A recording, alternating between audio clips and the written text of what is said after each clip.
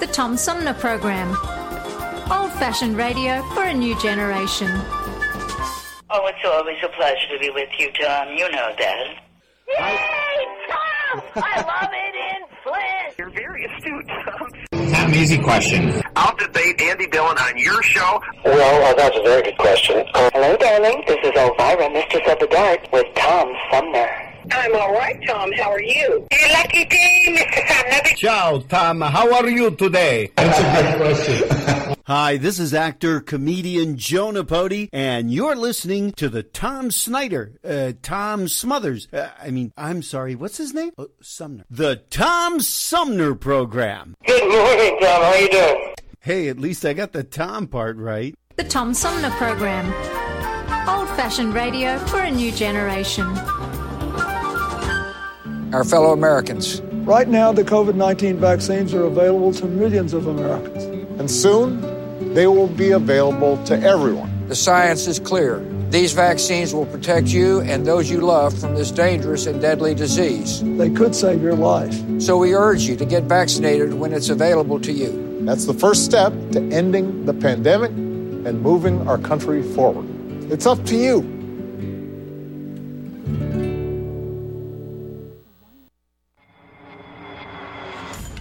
The Tom Sumner Program plays host to the best political roundtable on radio every Wednesday from 10 a.m. to noon. Armchair Politics features great commentary and analysis about the headlines from local, state, and national politics with an alumni of world-class pundits, plus quotes, tweets, and those weird and wacky stories we call the X-Files. If it's Wednesday, catch Armchair Politics on the Tom Sumner Program. This is Mayor Sheldon Neely, and you're listening to the Tom Sumner Show.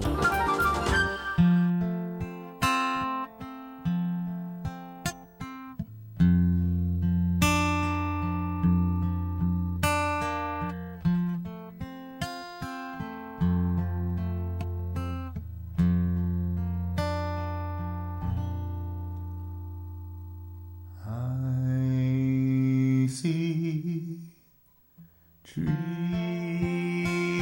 of green, red roses too.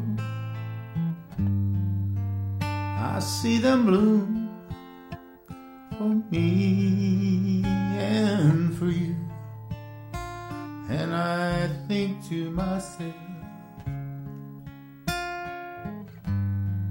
what a wonderful world.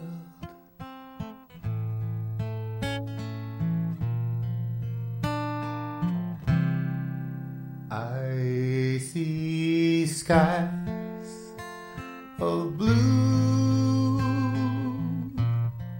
clouds of white, bright blessed days, darkness of night, and I think to myself, what a wonderful world.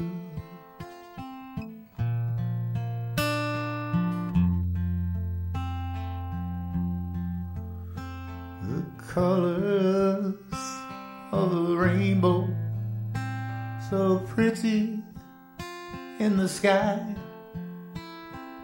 also on the faces of people going by. I see friends shaking hands, saying, how do you do? They're really saying, I love you.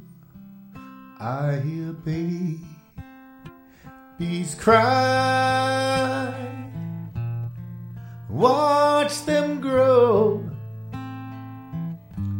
They'll learn much more than I'll ever know. And I think to myself,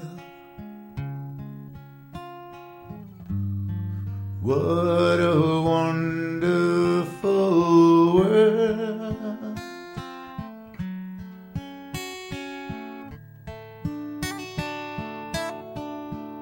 and I think to myself, what a wonderful world.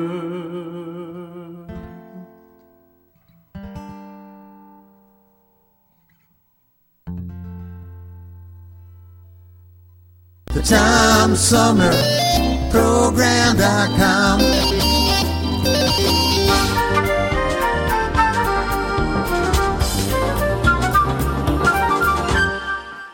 And welcome back, everybody. This is the Tom Sumner Program, and my guest this hour is, let me refer to my notes here, is a board member for the Great Lakes Renewable Energy Association, and we're going to be talking about the fact that, before the pandemic, clean energy jobs were growing 2 times faster than other jobs in the economy. And just recently, the Bureau of Labor Statistics reported that there were 8.2 million fewer jobs in the U.S. economy than existed before COVID-19 hit. We're going to talk about clean energy jobs, and the impact with my guest, Ken Zebarah, who joins me by phone. Good morning, Ken. Welcome to the show. Good morning. Thanks for having me. Ken, how did clean energy jobs fare during the pandemic? Did we lose a bunch of those, or did they tend to be jobs that people could do remotely and they just sort of continued on? I guess it depends on what industry and what part of the industry you were in. I work for a company called Harvest Solar out of Jackson, and we do a little bit of residential, but more of our business is commercial and larger utility scale solar projects for businesses, farms, and utility scale stuff.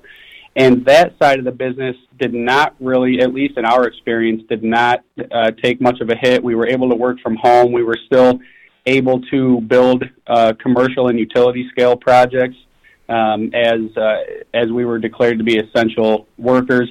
And the residential side, though, our residential side of the business and a lot of our friendly competitors and colleagues in the residential space did take a bigger hit, I believe, on job loss. Well, what kind of businesses kept you afloat? Because a lot of businesses slowed down, certainly, during the pandemic. Yeah, they did. We saw early on in the pandemic, we did have some layoffs and expected a pretty big decrease in just work and projects, and we quickly brought everybody back, or just about everybody back, and continued to grow. And a big part of it, which we didn't necessarily expect, was that we work a lot with farmers, large farmers, food producers, apple farmers and blueberries and things like that. And at the beginning of the pandemic, there seemed to be a lot of people buying a lot of food, and that the food industry was doing well, and that allowed certain large food producers to move forward on a solar project to become a more efficient operation and get some tax benefits. How significant is the transition that some businesses and residences are making with regard to clean energy? You work in solar, and I would think that you would know if people that are transitioning to solar are how far are they in this idea of going off the grid? Sure. So there's a wide range. Some, on rare occasion, residences can and do go completely off-grid, but typically that's not very reasonable or cost-effective or really doable.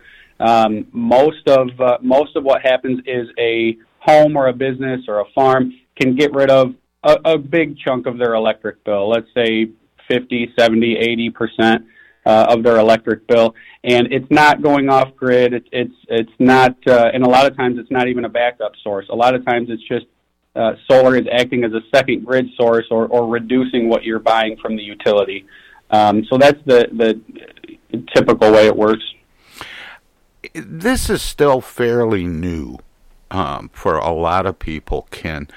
When did you get interested? When and how did you get interested in clean energy, and how long have you been in the business? Sure. So it was kind of a coincidence. But in 2012, I graduated from Eastern Michigan University, and with a bachelor's degree in mathematics with a physics minor. Originally, I wanted to teach. It didn't work out, and I wasn't sure what I wanted to do.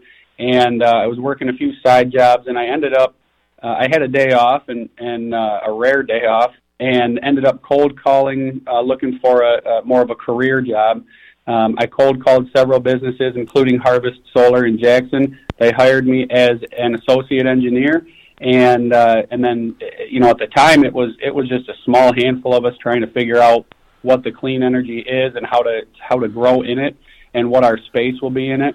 And we've grown substantially, and by the end of the year, we hope to be just about and possibly all the way to 100 employees, and so it's, you know, from there they put me into a more of a technical sales role, and I've been successful there, and it's been fun growing with the company. And that's in just under 10 years that you've seen that kind of growth. Is that indicative of the path that clean energy is on? I would say overall it is, yes. You know, we do take pride in some of the things we've done to create that growth, and I don't know if everybody is seeing that growth, but in general, the industry is trending that way. I would agree. President Biden has made reference to wanting to pursue green energy or clean energy policies, and he's talking a lot and negotiating a lot with Congress about infrastructure. What kind of infrastructure is needed to accommodate more growth in clean energy? You know, to be honest, I'm not an expert on kind of big picture national grid infrastructure, but it is definitely a piece that needs to be addressed. Right now, if solar accounts for 1%, 2%, 3% of a utility or a state's infrastructure or generation, not much needs to be accounted for in terms of grid modernization. But as that number becomes 10% or 20% or 50%, the timing of solar and wind generation becomes a big variable in needing to store energy or transfer energy when the sun is not shining or the wind's not blowing. So there are things that need to be addressed there, and I hope they do get addressed. But I'm not necessarily an expert on how or what might happen to make that work. You know, you mentioned, and being in Michigan, of course, this is a real big deal. Probably like it might be in Washington State, but the amount of sunshine when you're talking about solar, and you mentioned wind as well, can go up or down if you're using wind turbines for energy. Isn't hydro a third leg of that stool? It is, and hydro in certain applications can be more cost effective and more practical than wind and solar. Right now, at least in the space that I'm in commercial projects in the Midwest, and small utility scale projects in the Midwest, solar, 99% of the time, solar is the most cost effective. Wind is a bit phasing out, and solar is taking its place, and not completely, but almost completely, at least in this area. And you mentioned cloudy weather or sunshine here in Michigan. That's one of the biggest questions or most common questions I get is, isn't it too cloudy in Michigan? And it's kind of true. We do get less sunshine than pretty much the rest of the Midwest and almost the rest of the country. And but one of the variables that makes it more cost effective in Michigan is our high electric rates. Like it or not, or agree with it or not, It's just a fact that Michigan pays significantly higher electric rates than most of the Midwest. So that helps the cost effectiveness of solar, you know. Is that because of weather and climate that consumers use more energy keeping their houses warm? I'm sure that's part of it, is that we get a lot of air conditioning and a lot of heating, where other parts of the country it is more one or the other, but that's probably part of it. A lot of it's political and for instance, Ohio has more electric choice. You have more flexibility of where you can buy your energy, and so there's a lot of political factors, some good, some bad, but a lot behind the scenes there. More about clean energy with Ken Zebarah, straight ahead. Hello, darling. This is Elvira, Mistress of the Dark, with Tom Sumner. I'm Julie Lopez with Crime Stoppers. Have you ever wondered what to do if you have information about a crime or the whereabouts of a felony fugitive and you want the police to know but you need to remain anonymous? Well, here's what you can do. You can go to p3tips.com or download the mobile app. You can go to Crime Stoppers of Flint and Genesee County's Facebook page and click on the Leave an Anonymous Tip tab, or you can call 1-800-422-JAIL. All methods are anonymous, and if your help leads to a felony arrest, you may be eligible for a cash reward. Remember, your voice matters. The Centers for Disease Control and Prevention is working to help keep you and your community safe from the threat of novel or new coronavirus. If you have traveled to a country with a widespread outbreak of COVID-19, CDC recommends you stay home and check your health for 14 days after returning to the United States.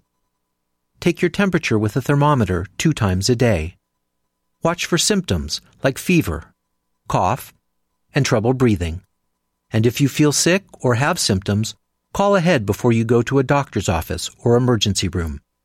Tell the doctor about your recent travel and your symptoms, and avoid contact with others. For more information, visit cdc.gov. Hey, this is Tom from the Tom Sumner Program. Catch me and a gaggle of great guests weekdays on Our Voices Radio, WFOVLP 92.1 FM.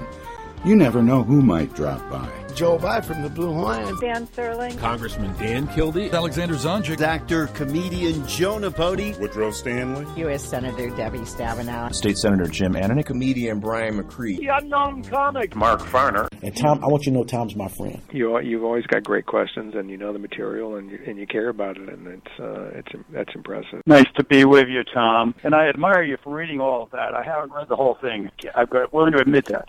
Hey, Tom, this is my favorite interview always. It's like having coffee at the kitchen table with you. Tune in Monday through Friday from 9 to 12 right here on 92.1 of a kind, and check out our website at TomSumnerProgram.com.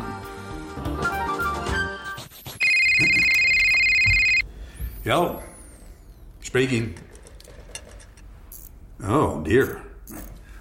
Honey, our car warranty is expiring again. So soon? It just expired last week. You don't even own a car! Not now, Dana. Your father's on the phone. Hey! Mom and Dad, you're being scammed. It's a robocall.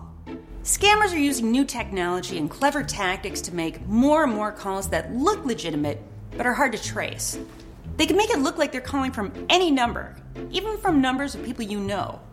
My robocall crackdown team is working with state and federal partners to stop the robocalls for good, but I need your guys' help.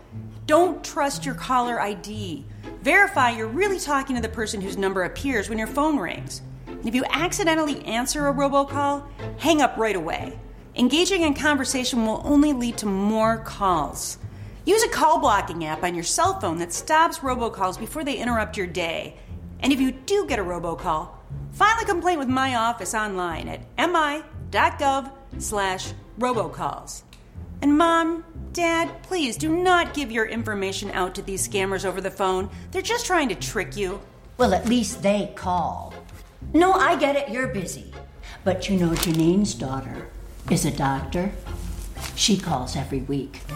A doctor. I'm Michigan Attorney General Dana Nessel. Visit mi.gov/AG complaints for your connection to consumer protection. Hello, this is State Senator Jim Ananich, and you're listening to the Tom Sumner Program. More about clean energy with Ken Zebarah straight ahead. There's a certain design element that needs to be factored in when you're talking about using solar panels, for example, in states like Michigan that have a lot of snowfall.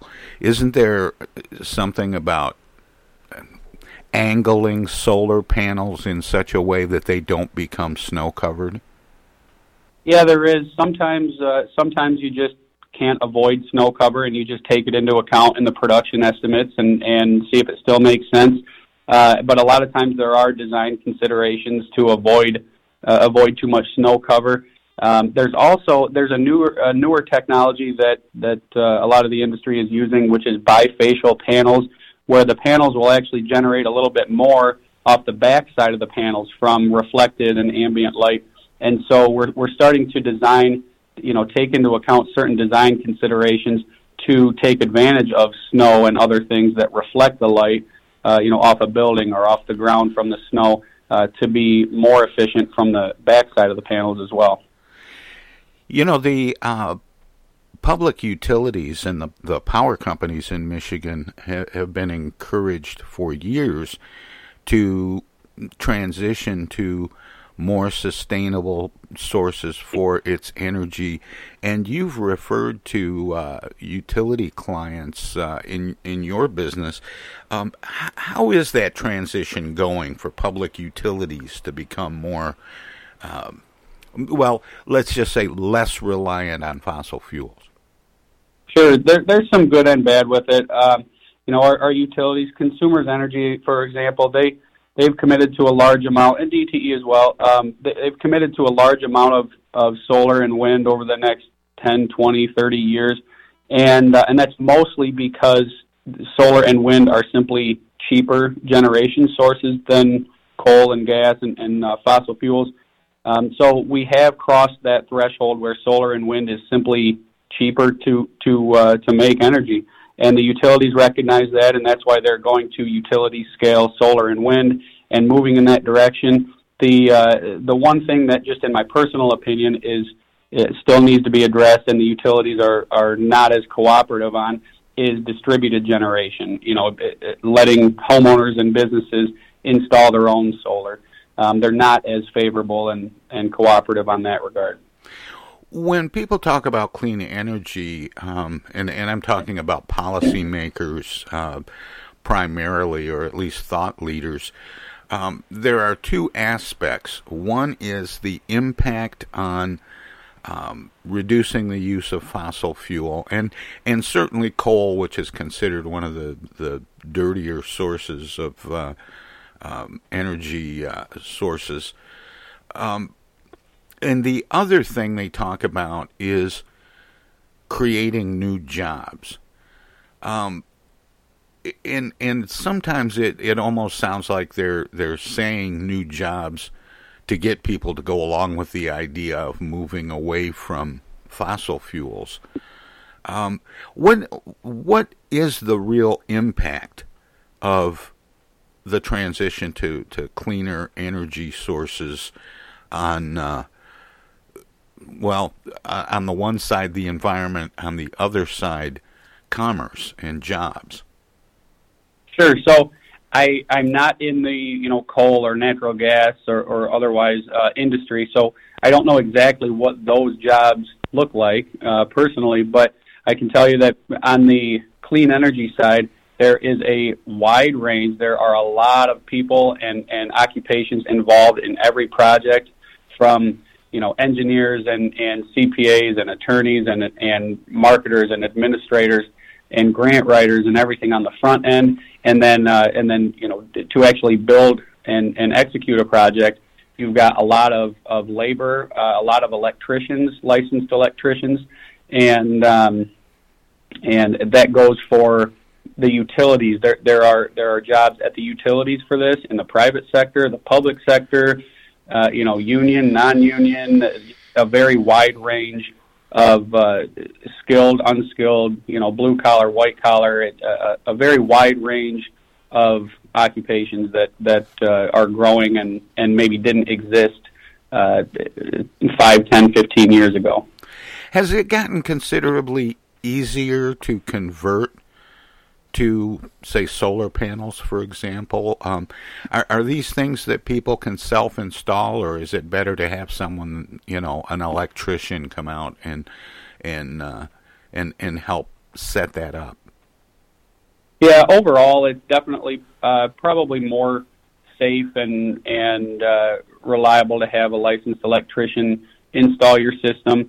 And there are reasons, like there are often, for instance, state-backed financing programs to allow solar projects to work in some cases, and programs like that will often require the use of a pre-qualified installer, things like that. But it has become much easier. There are more self-installers. The equipment has become much more compatible with the grid and the and batteries and storage, and that part of it has become a lot more streamlined and efficient. Batteries and storage has been the thing that has slowed down conversion to solar panels, isn't it? I agree. Yeah, it is, and that's I think that's the next really big thing with the industry and it needs to be, and I think it will be, because as we know, the sun comes out every day, but it doesn't come out. But it's not out at night, and you have cloudy days and sunny days, and the timing of those loads. Solar is actually the cheapest source to generate electricity if you're talking about just generating the energy. But the storage and timing part of it does need to still be better addressed, and it is becoming more and more addressed, and batteries are becoming more and more efficient and cost effective. But it's got a ways to come. Yeah, what about the cost implications of converting to solar? I remember when solar panels first came out, maybe a couple of decades ago, they were really expensive. Have they come down in price dramatically? Yeah, dramatically. I would say, it depends on obviously the situation and the scale and a lot of different variables. But even just 12 or 15 years ago, we are probably 20 to 30% the cost of what it was, 10 or 12 or 15 years ago. And of course, the same is happening with battery and storage. As it becomes mass produced and easier to work with, the costs are coming down there too. Yeah, that's correct. And there's kind of an ironic situation happening where a lot of utilities across the country are kind of fighting small scale solar, and I'm not here to argue whether that's good or bad or anything, but the fact that they are fighting the small scale solar and paying less against an electric bill for solar generation at a home or a business is creating more of a need for batteries and is kind of spurring that market. And so these negative utility policies are actually promoting, more growth and R&D in the battery side to allow people to, in the near future, just go off grid. Do you, in residential cases, people who are looking to either go off the grid or at least curb the costs they have, what kind of investment can you estimate what kind of an investment people have to make to adapt to solar energy, for example? Yeah, definitely. There's a good example. Let's say you don't want to go completely off grid, but you just want to get rid of most or a big chunk of your electric bill and stay grid tied. A typical residential project is, let's say, $30,000. It could be anywhere from $10,000 to $100,000, but call it around $30,000.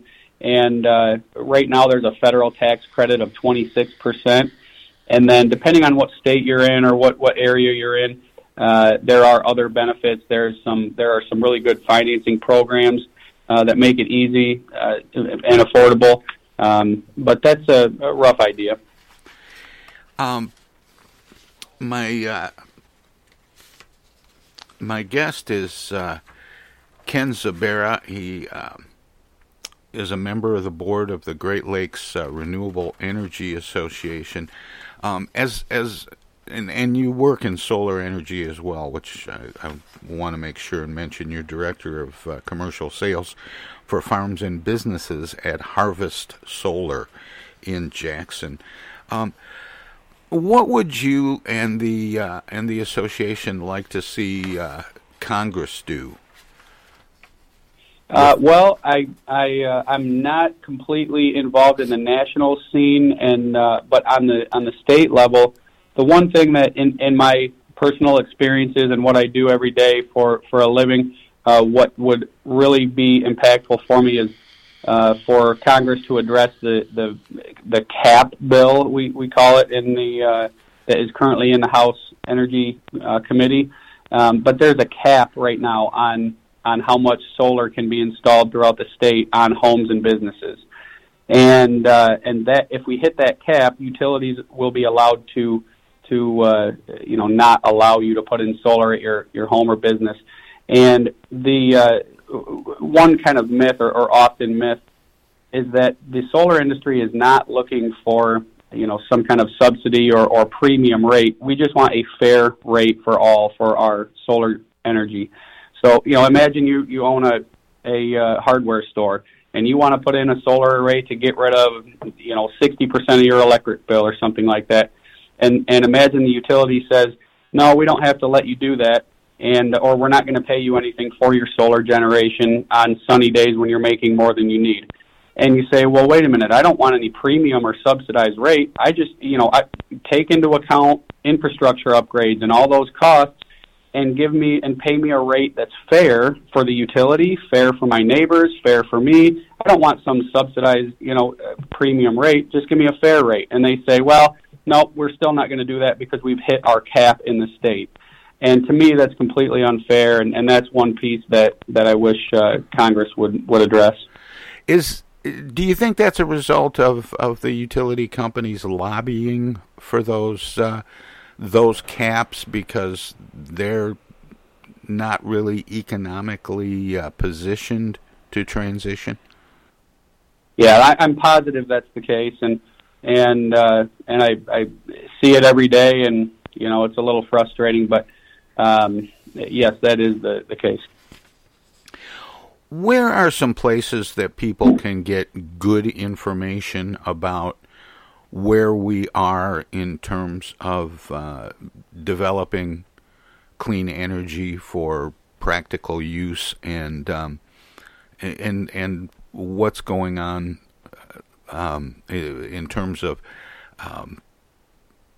the government support or blocking of those initiatives? Sure. Let me give you 3 good examples. So first of all, part of the reason that we're talking today is the Clean Jobs America 2021 report by E2, and that can be found at e2.org. And so that's a good resource for things relating to that. Also, you mentioned I'm on the board of Great Lakes Renewable Energy Association or GLREA. You can go to glrea.org. We have some good informational items there. And then I personally also like Solar Energy Industries Association, SEIA. They do a lot of work for our industry politically and information. There's a lot of informational stuff online there. Obviously, a lot of actual solar installers or developers can give you plenty of information, but it may be bias or speculation. So I encourage you to go to those GLREA or E2 or SEIA to get unbiased, factual information. And now this is kind of big picture, but President Biden and others have talked about setting a timeline or a deadline of sorts to eliminate a carbon footprint. Do you think that the clean energy industry is poised to meet a challenge like that if the president or if Congress were to say we're going to have clean energy by 2050, that we could make that transition? And what can people do to move that along? Well, I think that I think anything's possible, and we've, especially through COVID and a lot of different things, we've shown as a country we can do just about anything if we want, and I think that's possible to be completely carbon neutral or carbon free, but it would take a lot of work. I think that the actual generation of energy would not be difficult, and it's more about the timing and grid modernization and storage and kind of managing and controlling the energy as opposed to actually generating enough energy. The big power outage in Texas during the rare winter storm this past winter has a lot of people nervous about the grid.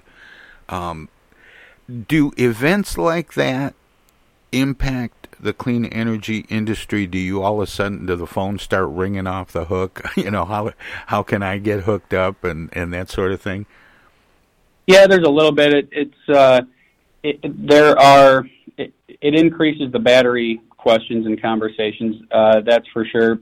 Because a typical solar project, most of the time, is actually, when you're grid tied and reducing your electric bill, it's actually acting as a second grid source where you are where the solar array will turn off when the grid goes out, and so you need battery backup, which is not always the case in a solar installation. You need battery backup in order to have power in an outage. So the battery part of a solar project conversation has become a lot more prevalent, a lot more common. And it's also, and for good reason, I think, improving the conversations of modernizing the grid and different things where, I think there's a benefit in the context that you're talking about here that of having distributed generation and meaning having small solar and wind projects distributed throughout the state and at different, on a smaller scale, more widespread, as opposed to one or two or three enormous, generation wind farms or solar farms. Is there a threshold that battery research and development and manufacture has to reach before this can all really open up? Yeah, there is, and it's hard to quantify that, I guess. It's hard to put a specification or a date or something on that. But I guess, right now for just flat out generation, solar and wind has, met grid parity where we can generate cheaper or as cheap as fossil fuels for generation. But I think the big threshold is to be able to do that, to hit that same threshold along with storage. When you add storage to a solar project or a solar farm, now it's not as cost effective, and you can't make that power as cost effectively.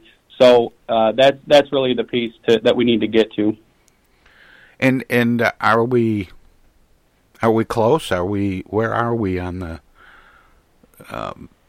path to that? Well, there's a lot of different. I think the growth in the energy as a whole is driving a lot more R&D on that regard. So I think it's getting close quickly, but probably not 2 or 3 years out, but also not 20 years out. Maybe we're talking 8 to 10 years out from being able to cost effectively generate and store energy at a similar cost as fossil fuels. Is the research development of battery technology in the automotive industry helping that process? Are they related in any way? Yeah, they're related. It's a different mindset and a different battery a little bit. An electric vehicle wants to charge quickly and discharge over many miles, where a solar battery is kind of the opposite. It's being charged by a trickle charger of a solar array all day, and then discharges quickly when certain loads turn on. So it's a little bit different in terms of the technology, but in general, it is absolutely driving the market and the R&D and improving the technology. And there are a lot of things utilities are starting to implement now too, where they, a utility can, sometimes have access to your electric vehicle battery while it's charging in your garage overnight, and they can use the energy, they can pull energy from your electric vehicle battery to power your neighbor's loads during peak times and things like that. So there are, and that's really good in my opinion, just to be able to be more flexible and modern with the grid management. So there are things like that that are happening. Well, Ken, I appreciate you spending some time and sharing your expertise with me and my listeners this morning, and thanks so much. Keep up the good work. Yeah, thank you very much for having me. It's been a pleasure. All right, take care. Yep.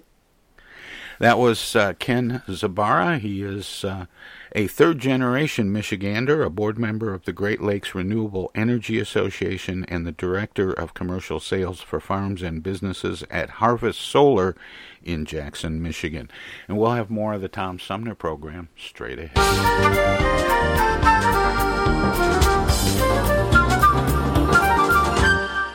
Outside of the world, I'll realize as the light filters gently through the vines, I look outside and I'm alright. Oh yeah. Well, am I crazy, baby? This isolated life ain't all that bad. Am I just lazy? Maybe, but it's a welcome change of pace from the madness. Do the right thing and stay inside with me. You might just save a life, or two, or three, or four, or maybe five. Let's save lives. Are we crazy, baby?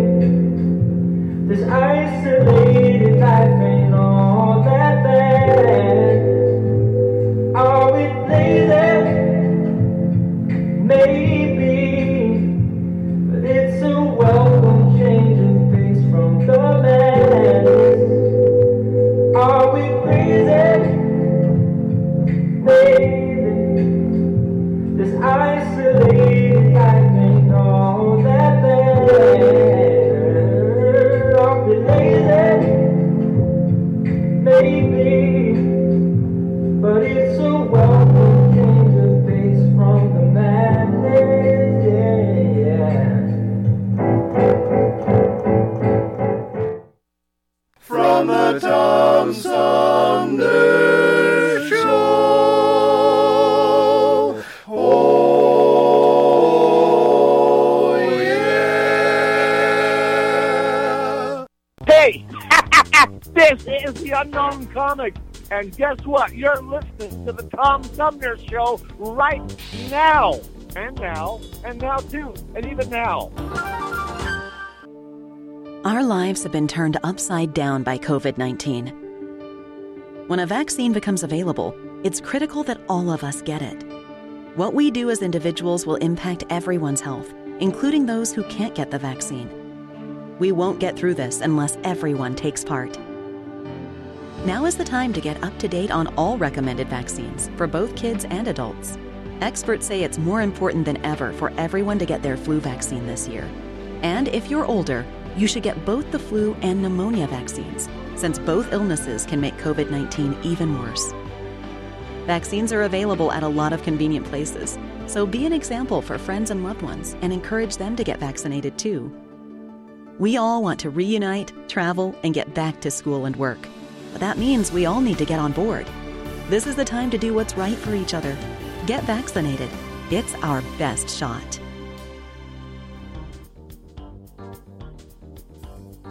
Hey, this is Tom from the Tom Sumner Program. Catch me and a gaggle of great guests weekdays on Our Voices Radio, WFOVLP 92.1 FM. You never know who might drop by. Joe By from the Blue Hawaiian. Dan Sterling. Congressman Dan Kildee. Alexander Zonjic. Actor, comedian Joe Napodi. Woodrow Stanley. U.S. Senator Debbie Stabenow. State Senator Jim Ananich. Comedian Brian McCree. The unknown comic. Mark Farner. And Tom, I want you to know Tom's my friend. You've always got great questions, and you know the material, and you care about it, and that's impressive. Nice to be with you, Tom. And I admire you for reading all of that. I haven't read the whole thing. I'm willing to admit that. Hey, Tom, this is my favorite interview always. It's like having coffee at the kitchen table with you. Tune in Monday through Friday from 9 to 12 right here on 92.1 of a kind, and check out our website at TomSumnerProgram.com. East Village Magazine is the monthly neighborhood magazine read all over Flint. With support from grants, donations, and advertisers, East Village Magazine's talented local writers give you an in-depth look at local news, issues, and people that make Flint, Flint. Copies of East Village Magazine are available at many of your favorite shops and restaurants around Flint or online at eastvillagemagazine.org. East Village Magazine, community-focused and community-supported. Discoveries. They happen when we least expect them, in places we thought we knew. And discoveries have a way of teaching us a little more about ourselves along the way. Welcome to Flint and Genesee County, where up north meets down south. Home to Michigan's largest county park system and a vibrant culture. A place filled with discoveries we've yet to make, throughout acres of beautiful lakes, wetlands, and woods, and in the diverse city beyond. Where the uplifting melodies of gospel choirs fill the air. Where the work of renowned artists color the galleries and museums. Where the fresh fruits and vegetables at the downtown farmers market awaken our senses. And where the cultural center and planetarium broaden our view of the world. Let's spend a few days enjoying the wonders of Flint and Genesee County, where the joy of discovery is pure Michigan. Your trip begins at michigan.org. MTA Flint is nationally recognized for continually seeking to provide sustainable, reliable, and cost-efficient transportation for individuals throughout the region. Through work-related and non-emergency medical transportation and Your Ride services, MTA is moving people with future and alternative fuel technologies. More information about MTA Flint and specialized services is available at mtaflint.org. I get the uneasy feeling Rod Serling is behind one of those doors. Rod Serling. Rod Serling. What's this, the Twilight Zone? Where is everybody? I would have been headed for the Twilight Zone. Twilight Zone? If I go any lower, I'll be in the Twilight Zone. All right. Oh, but Jethro's right at home in the Twilight Zone. I'm in the Twilight Zone. Now, having made this little jaunt into the Twilight Zone, I got a feeling something strange is about to happen. In the Twilight Zone. Hi, this is Ann Serling, and you're listening to the Tom Sumner Program. Welcome to this presentation of the Comedy Spotlight on the Tom Sumner Program.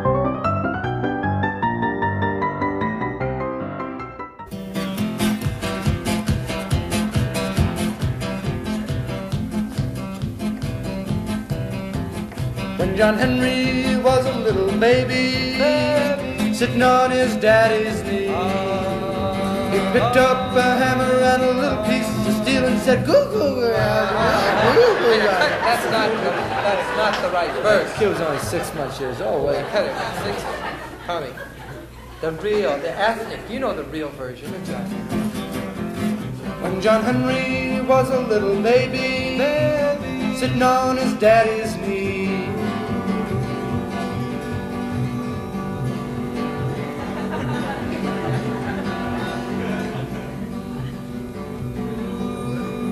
his daddy picked him up, threw him on the floor, said, "This baby's done wet on me."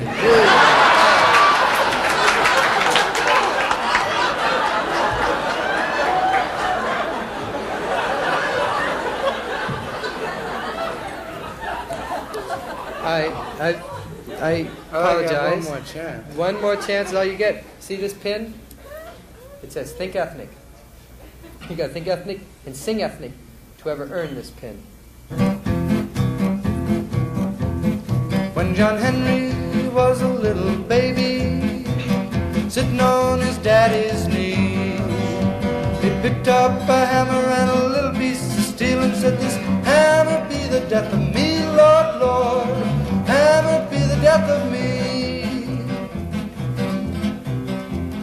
Yeah, when John Henry was just a little tyke, he picked up a piece of steel and a hammer.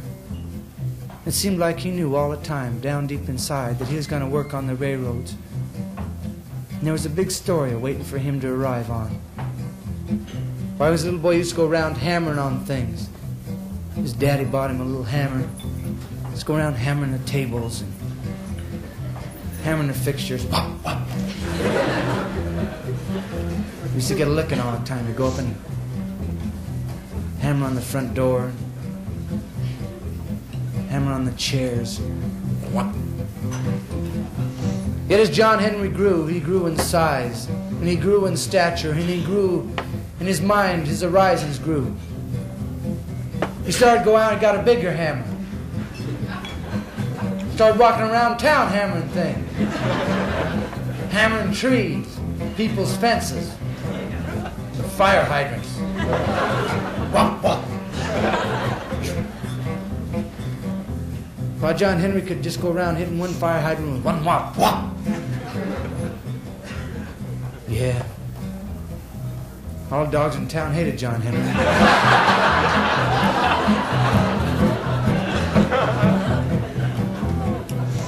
Well, the whole story goes is that when he grew to full size, he could drive steel on the railroad, drive those spikes in the ground faster than any 10 men.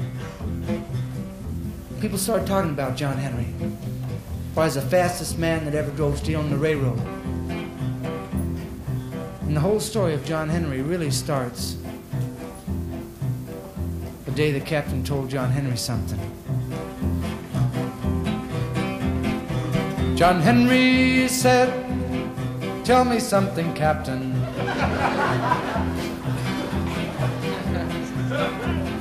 Then the captain said, "John Henry, I'm gonna bring me a steam drill round. I'm gonna bring me a steam drill. Out on the job, I'm gonna whop that steel on down, Lord, Lord, whop that steel on down." Whop, whop, whop. Sure enough, next day they had a steam drill out on the job. Big red steam drill, shiny smokestack sticking up in the air. Well, they had old John Henry over there, muscles rippling in the sun, sweat running off in gimlets. Ringlets. Well, the captain, head of all the railroad workers, looked over at that steam drill and smiled. Then he turned over and he looked over at John Henry with his beady little eyes. He snarled over John Henry. "Hi there, John."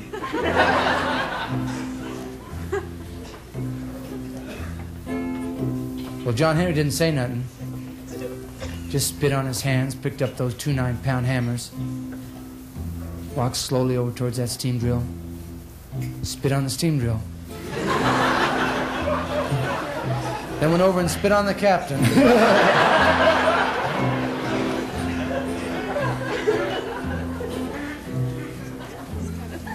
Well, it got to be about 12 o'clock starting time for the race. Every railroad man in the county was out there that day because they knew if John Henry lost that race, they were all out of a job. Well, it got to be starting time for the race. John Henry is up there at that starting line. That steam drill was up there at that starting line. Big smokestack sticking right up in the air. A little bit of spit on it.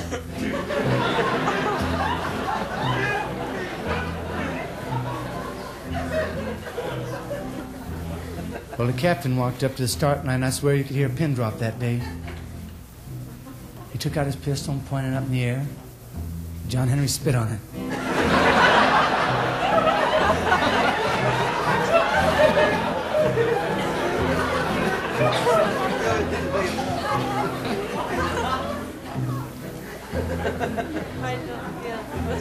Actually, this was about the greatest race in the history of man. The race between a man and a machine. He pointed that pistol up in the air and shot it off. Bang. That started that race.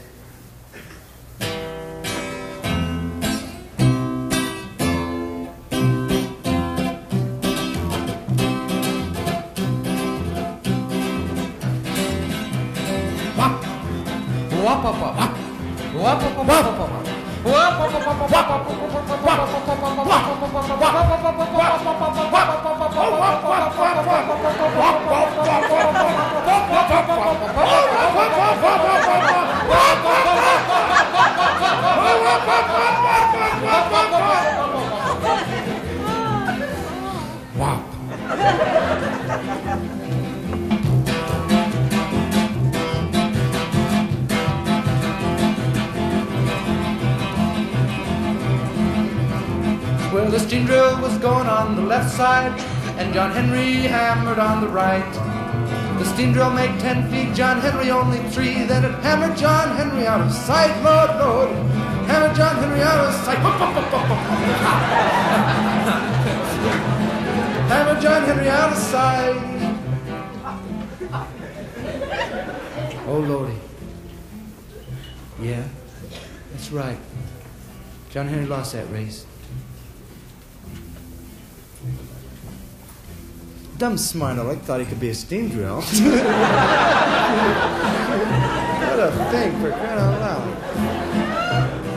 John Henry said to the captain, by God, I ain't no fool.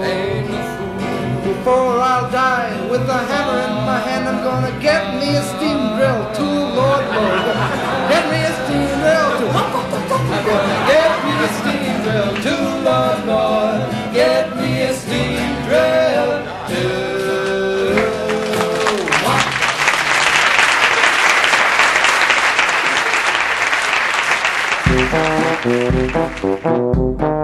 This was another comedy spotlight on the Tom Sumner Program.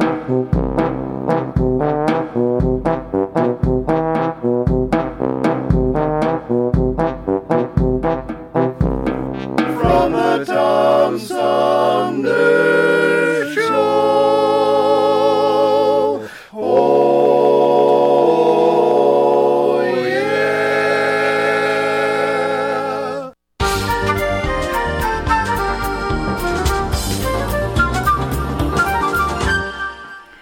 Well, our 3-hour tour, known as the Tom Sumner Program, is pulling into the station with that from the Smothers Brothers. We've got time to wrap it up for today, but I'll be back tomorrow at 9 o'clock for another edition of the Tom Sumner Program. I want to say thanks to all the great guests we had on the show today, starting with Ken Zebarah from the Great Lakes Renewable Energy Association, talking about renewable energy and clean energy jobs. Also want to say thanks to Jenny Elder Moak, who I substituted for. I had originally scheduled a conversation with Todd Sturgill, and he had a power outage, called me later and said he was sorry he wasn't able to connect, but we've rescheduled, and we'll have that interview coming up soon. And, of course, a very interesting conversation with Andy Norman this morning about mental immunity. See you tomorrow. Good night, everybody. The program is a live variety show. We want to acknowledge all of our guests who play such an important role in the show, and our cavalcade of cohorts from coast to coast for their regular contributions. Most of the musical accompaniment was provided by people in or from the Flint area. Many of the pre-recorded portions of the Tom Sumner Program are made possible by Flint's own Steve McComb and Pencil Sketch Recording in Nashville, Tennessee. If you have comments, questions, or suggestions about the show, find us on Facebook. This is Prue Clearwater. Join us next time for another edition of the Tom Sumner Program. And thanks for listening.